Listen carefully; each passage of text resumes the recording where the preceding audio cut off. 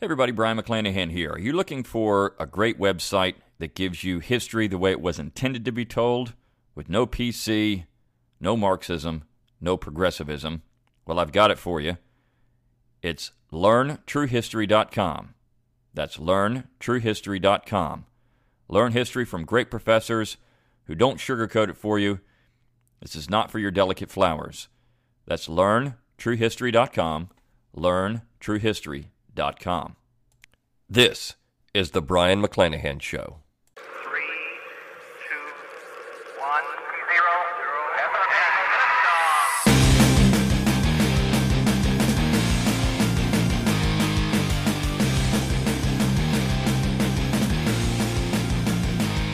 0. Welcome back to the Brian McClanahan Show. This is episode 24. And this is an episode that's going to cover a topic by popular request. So I had a listener email me and ask me to talk about the Electoral College and a proposal that's been floating around since 2011. This has been going around for 5 years, called the National Popular Vote Bill. And I addressed this particular issue in my Founding Fathers Guide to the Constitution, but I thought, that is a great topic, something that most people don't know anything about. We always get, when we do our discussions at Liberty Classroom, we always get our at least one question every so often about the Electoral College. What do you think about the Electoral College? And so I thought it'd be a great topic for a podcast, and so I thank the listener for sending this over to me. But let me summarize what the National Popular Vote Bill does. It delegates the electors in that particular state to whoever wins the total popular vote for President of the United States. So, for example, if a state like Alabama was to subscribe to this legislation and pass it in their legislature, then if candidate X won the election overall, the overall popular vote, but candidate Y won the state of Alabama, candidate X would still get all of the electors. So what this essentially is doing is eliminating the Electoral College. It's removing the states from the equation. It's making the presidency a popularly elected executive, taking away any chance of having a system where the person who wins the total popular vote still does not win the presidency. Now, this particular bill has been pushed by those on the left because they're looking at demographics and they realize that in certain states like California, many of your New England states, the Democrats get crushing supermajorities, particularly in California, where the demographics are in their favor, where a Republican or a conservative is really never going to win that state in a presidential election cycle. Now, I think this election cycle in 2016 could be a little different.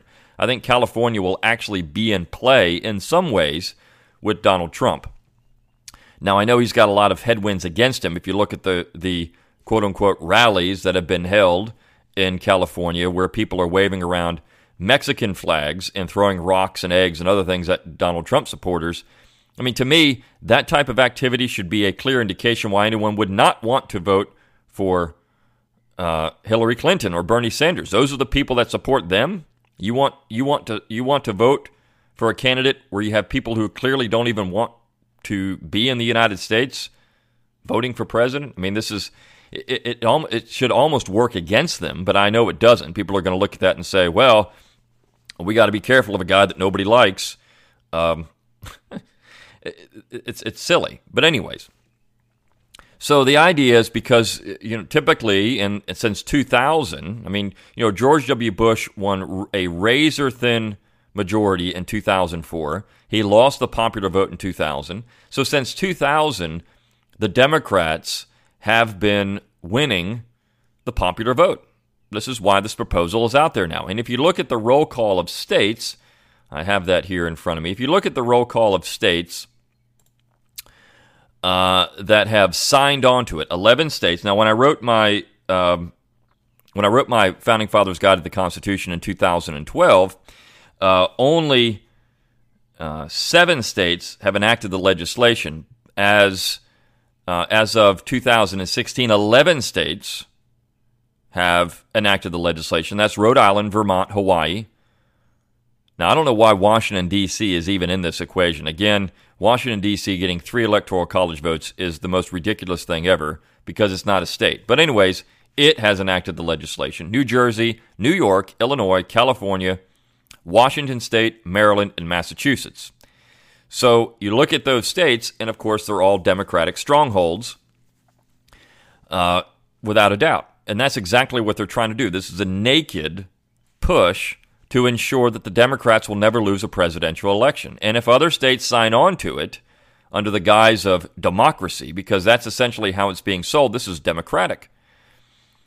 This is good for the people. Well, let's talk about the Electoral College and why it's there, because I think that conservatives or libertarians or anyone who's really interested in federalism should oppose this bill, should oppose this process outright.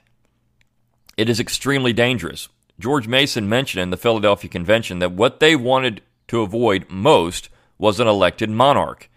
And with the powers that the president has today, unconstitutional as they are, usurped as they have been from the Congress, and fabricated out of thin air, we don't need a popularly elected king. We don't need a demagogue, which is what we have anyways, who can simply persuade enough people. It doesn't matter where they are. Now you're looking at urban strongholds or states that are entirely one direction.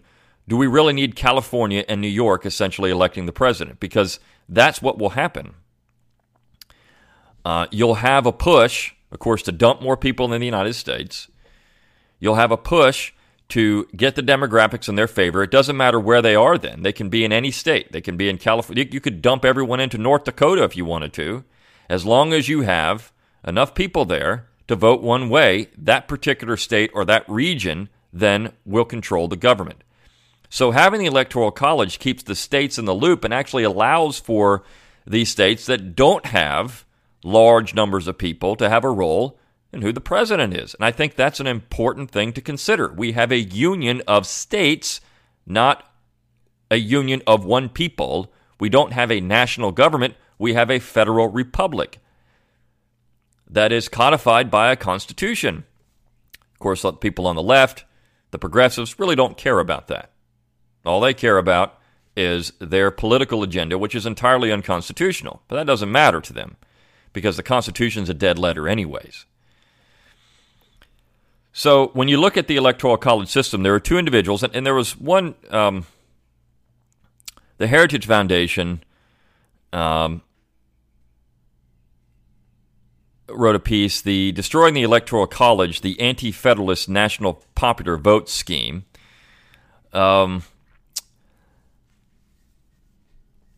And essentially they thankfully trashed the scheme. The point is that they say that, look, this is just another Heritage Foundation says this is just another plan to eliminate the Electoral College, which people who are interested in democracy don't want. Now, the piece gets into the idea about why the Electoral College was established in the first place. And I'll explain that. So you had 2 individuals at the Philadelphia Convention. You had James Wilson and Gouverneur Morris support the popular election of the president. That was rejected by an 8-2 vote. Now remember, in the Philadelphia Convention, votes were by state. So 8 states said no, 2 said yes, and 2 abstained, or at least didn't vote. It was denied 8-2. So the Electoral College was created to keep the states in the loop. In fact, the state legislatures would appoint the electors. And if there was no majority in the Electoral College, then the process goes to the Congress, where the House of Representatives votes by state. By state. Not by individual, but by state. So in a state like California, where you have over 50 members of the House of Representatives, they would still only get 1 vote. It clearly shows that the founding generation wanted the states to be in the loop. They wanted the states to pick the president, not the people at large. In fact, the popular vote wasn't even tallied until 1824. So in this particular case, the Heritage Foundation gets it right.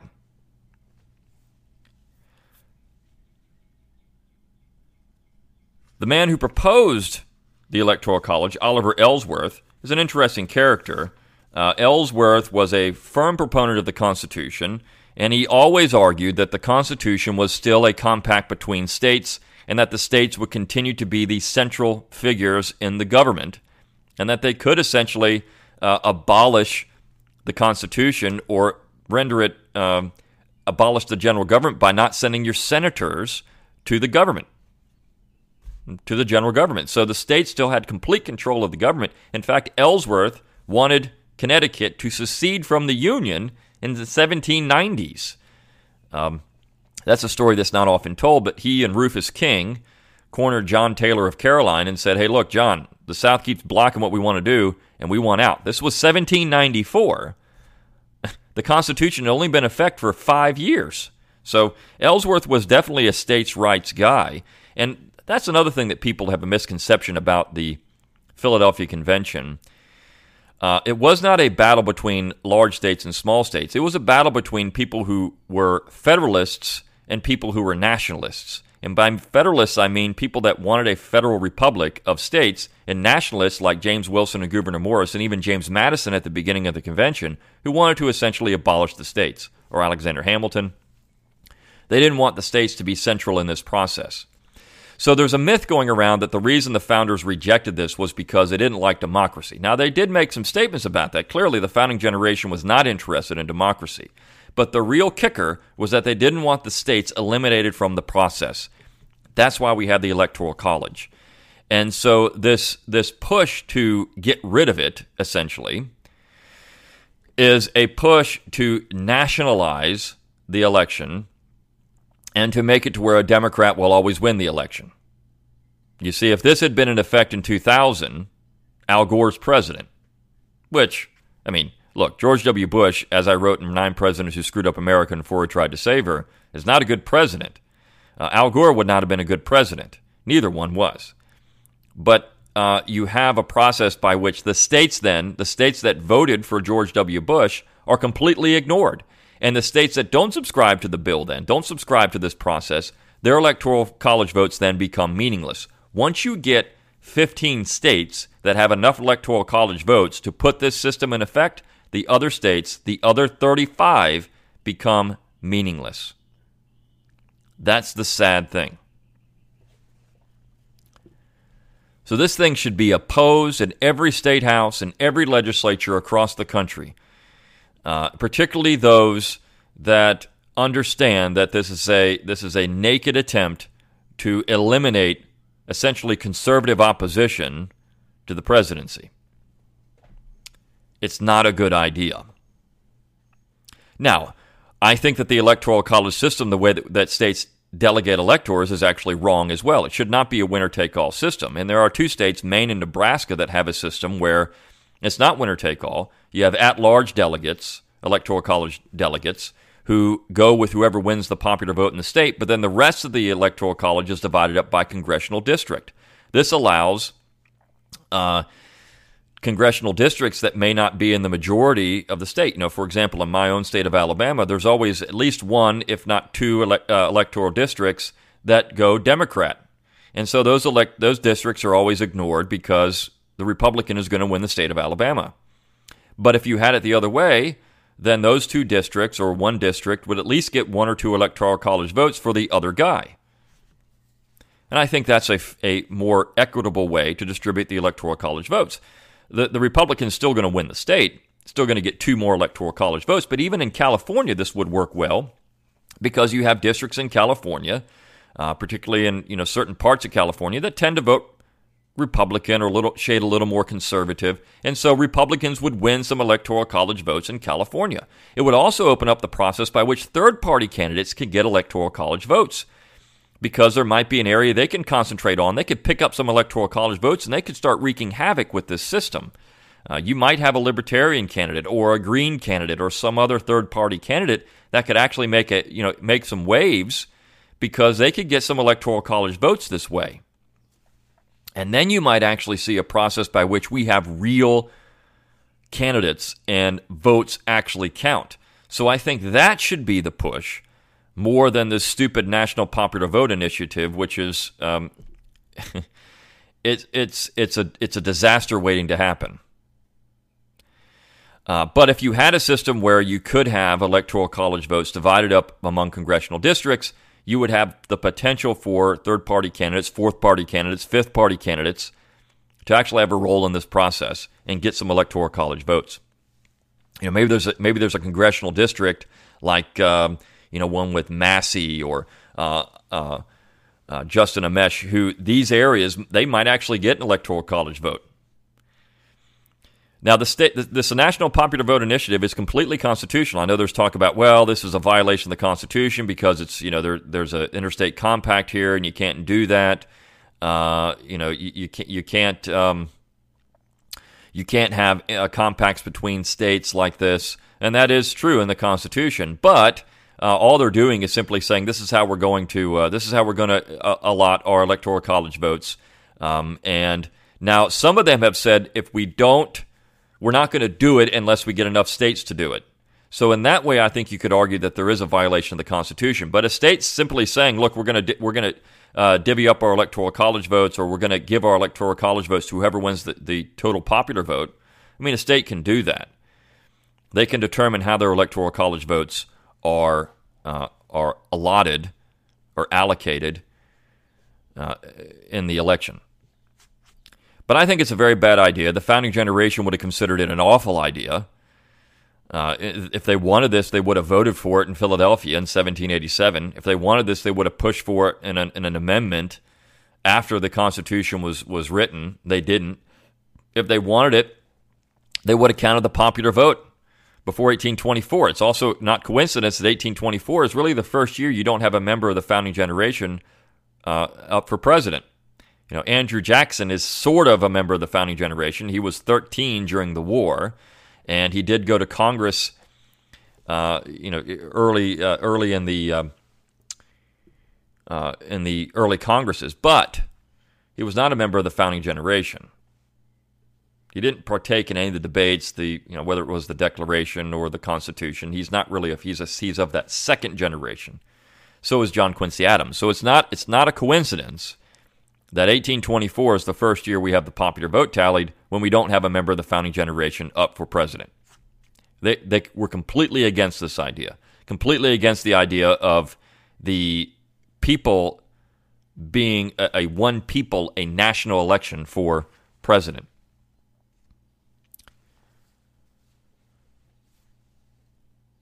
So I think if anyone listens to this podcast who is interested in state and local government, which in the last podcast I talked about how that should be what your focus should be, right? State and local government. You should be telling your representatives at your state level, do not vote for this stupid bill.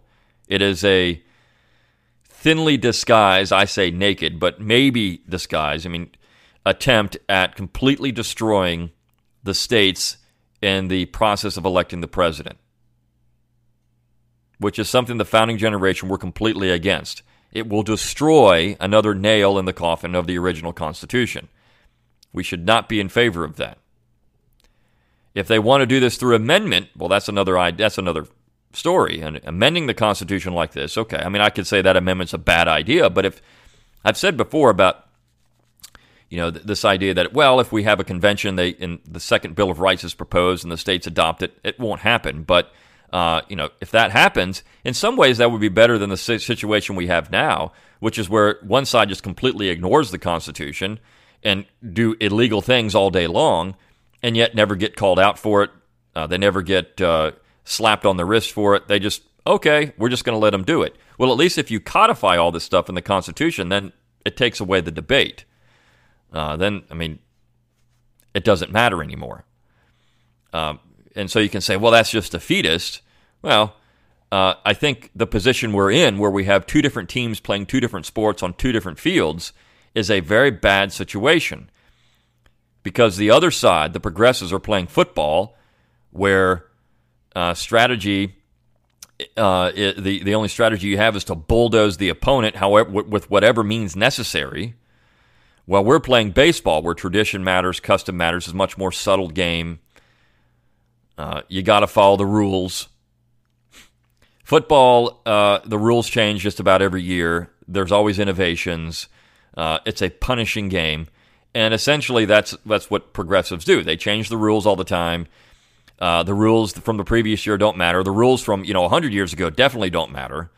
And so we're just going to punish our opponent and bulldoze them, and we really don't care. So we can't get on the same field. So at least if the Constitution was amended, even in bad ways, we're all on the same field then at that point. And now you can just debate policy, whether these things are a good idea or not.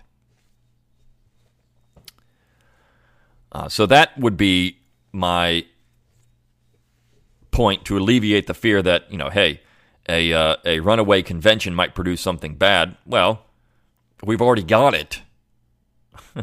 And there's really no blocking it because the federal court system's complicit, the executive branch is complicit, the Congress is complicit, and the states are spineless. So until we get the states actually standing up, we're not going to have a very vibrant federalist system. And that's what has to happen. That's think locally, act locally. That's push back against stupid things like the National Vote Initiative. That's asserting state sovereignty when it comes down to obviously unconstitutional legislation that the general government passes and verifies, like Obamacare. Now, people wonder how you can do that with an individual mandate, unless you just had everybody not paying the mandate. It's very hard to nullify that type of legislation. So essentially that has to be done through the Congress. But when you have the federal court system, now there are things you can do to block the federal court system. One of the things is the Congress could just remove jurisdiction over such matters from the federal courts. The other is they could completely abolish the federal court system. People don't realize that. Congress could just pass a bill saying we're removing all these appellate courts and district courts and everything else. The only court we're going to have is the Supreme Court. That's it. And we're going to remove what was called Section 25 of the 1789 Judiciary Act, which allows for direct appeal of state court decisions to the federal court system. We're just going to remove that. We're not going to let you do that anymore. So all these things would be null and void. But I don't believe that either Republicans or Democrats are interested in that. Even if Republicans held the Congress and held the White House, they're probably not going to pass that type of legislation because they like the federal courts. That's the dirty little secret. Republicans are just as nationalist as the Democrats. And they like the federal court system if they can control it. That's the whole key. And they like the executive branch having unlimited power if they can control it. So, the Electoral College needs to stay put. It needs to stay intact. I could see some reforms from the states doing things like Nebraska or Maine, but not this National Popular Vote Initiative. That would be a complete and utter disaster. And so it needs to be avoided and opposed with all of your might, if you can, at the state level. Put pressure on your representatives to not vote for this stupid thing. And it even gets, every now and then, every state has proposed this thing. It's come up in state legislatures because you've got lefties in every state who want this because they believe that they'll win every presidential election. And you know what? They're right. They would. That's why it should be opposed in every way possible. I'll see you next time on The Brian McClanahan Show.